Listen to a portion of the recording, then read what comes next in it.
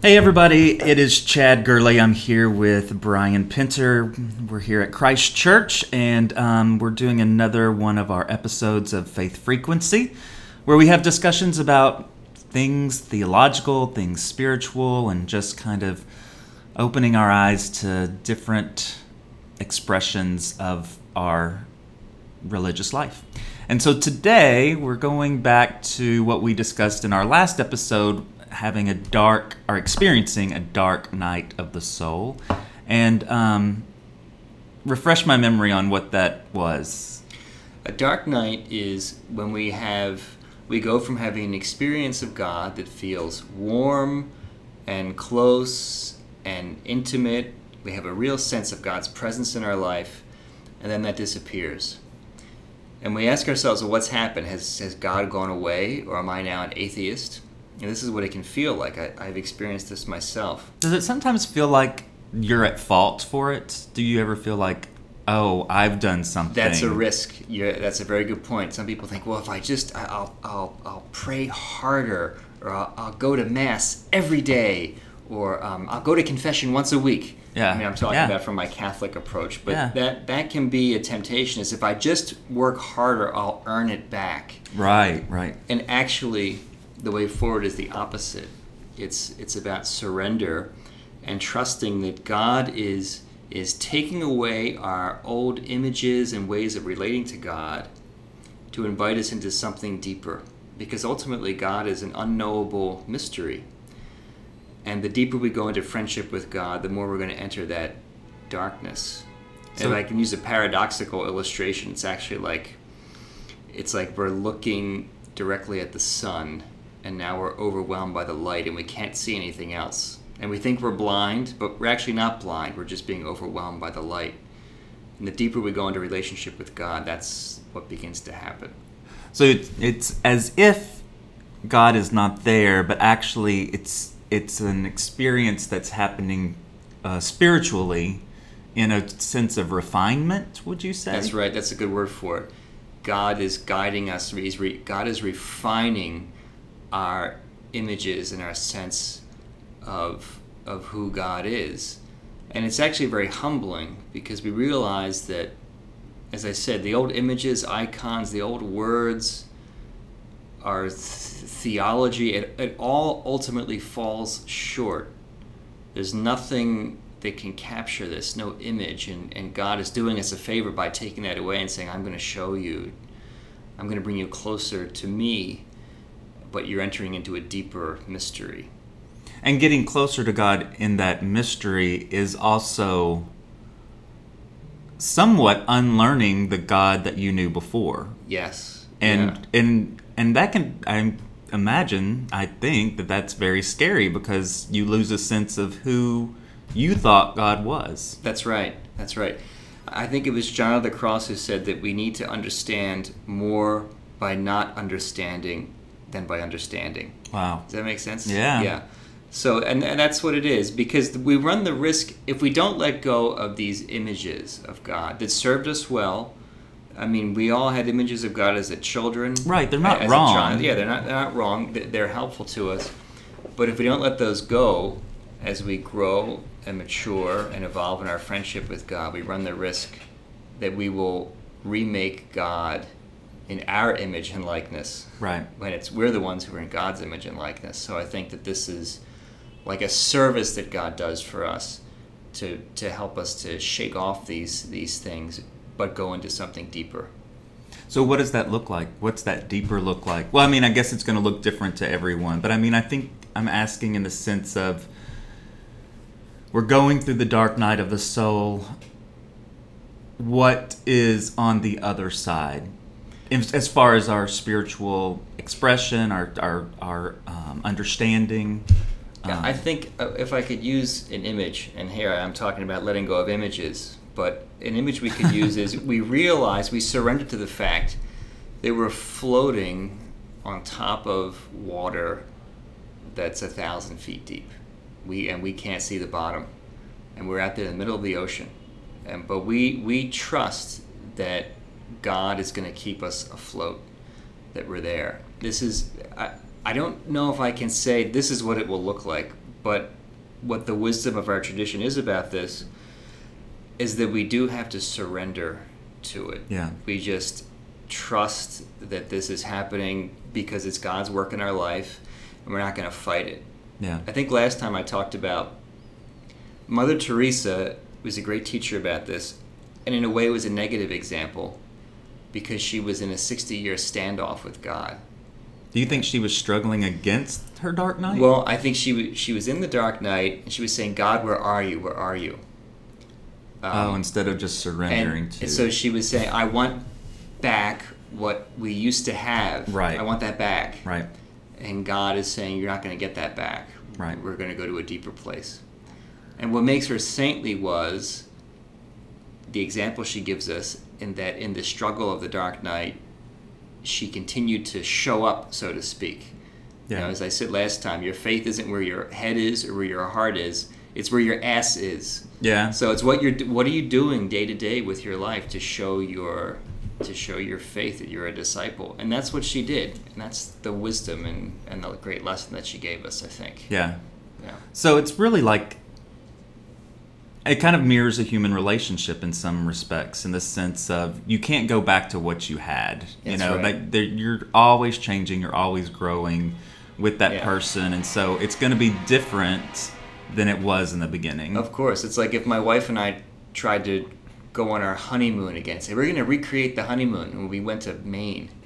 I mean, it would be a nice trip, but it would not be the honeymoon because we're different people and the relationship has evolved and we have a huge shared history now and just everything is different. Yeah. So we can't expect to go back and have a second honeymoon. That's like unfortunate. That. Yeah.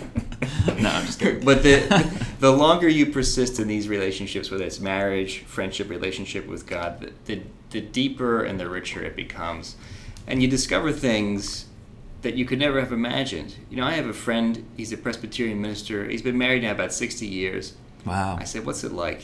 Yeah. He said, it just takes on a richness like I could have never imagined before. Yeah. And I think that that's what happens in relationship with God. When we're young, or in the beginning of this relationship, we just can't imagine where it's going to take us. And that's one of the things I find so exciting and enjoyable about it is I want to trust where God is going to take this all. Yeah. And who knows where it's going to be. So. And you trust and have faith that it's all working towards God's good. Yeah. So it's happening. It reminds me when Paul was talking about talking like a child. Is that kind of? Do you think that's what he's referring to in some respects? Yeah, in his context, that comes from Corinthians, I think, and it's also with that passage about seeing through a glass darkly. Yeah. But no, I think that's about that evolution. Yeah. Is when you mature, the old explanations don't work anymore, and you're not asking the same questions anyway. Right. It's a whole new different set of questions. You know, I find that too. Some of the things that I see the churches struggle with, some of these questions, I think, I'm just not asking those questions anymore. I can't get too caught up in these, fighting about some of these things that now seem petty. At one time were important, but I think that's what happens to us. I feel that way too. Yeah. So, any advice for moving forward through? Yeah, there's a few things from our tradition that I think are helpful for us. We could call them commandments for the road ahead. I mean, the first one is that the dark nights are inevitable. If you're going to get serious about friendship with God, about being a disciple of Jesus, it's not going to be easy. I mean, first of all, it's a life of commitment, and it calls for sacrifice. As the Jesuit prophet Daniel Berrigan said, before you get serious about Jesus, consider how you're going to look on wood, which means it's not going to be easy. And even the friendship will not be easy because it's going to go. We're going to enter into this time of darkness and mystery, which is scary. Yeah. Secondly, we have to find God when there are no props anymore, when we don't have those external supports that we find early on in the relationship. Like? Well, we could look at an example. of ancient Israel. They had a temple, they had a king, and they had land.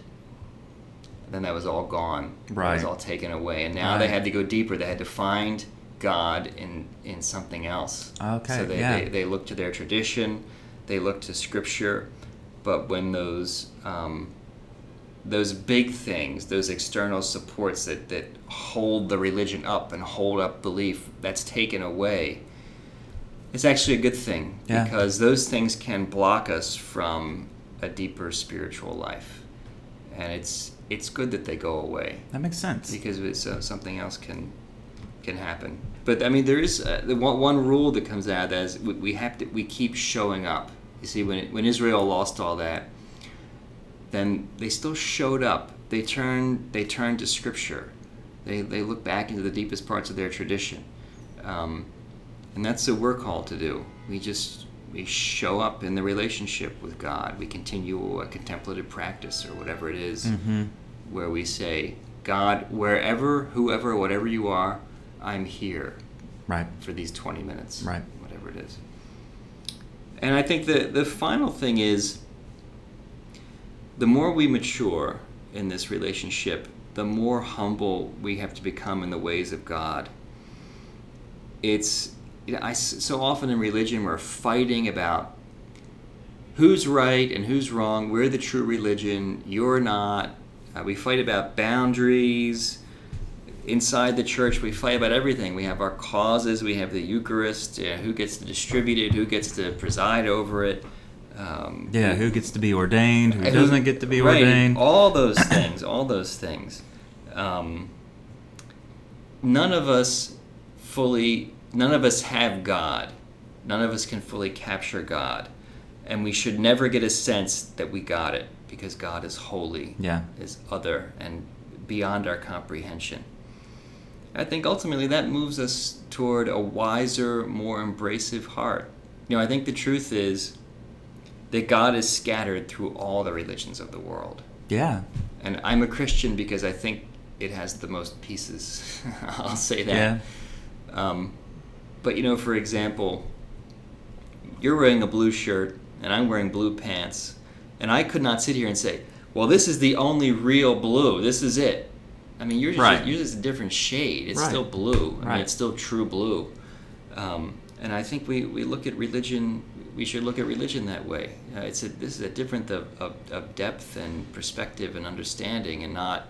Well, and we're all on the path towards God, right? Yeah. I mean, I don't think anyone is outside of that.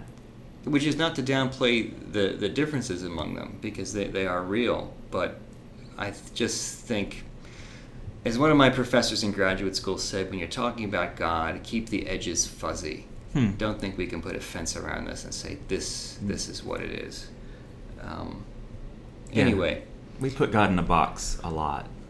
Yeah, and the dark night is a way of teaching us not to do that. Yeah. That's God's hard way of teaching us, no, you can't do that.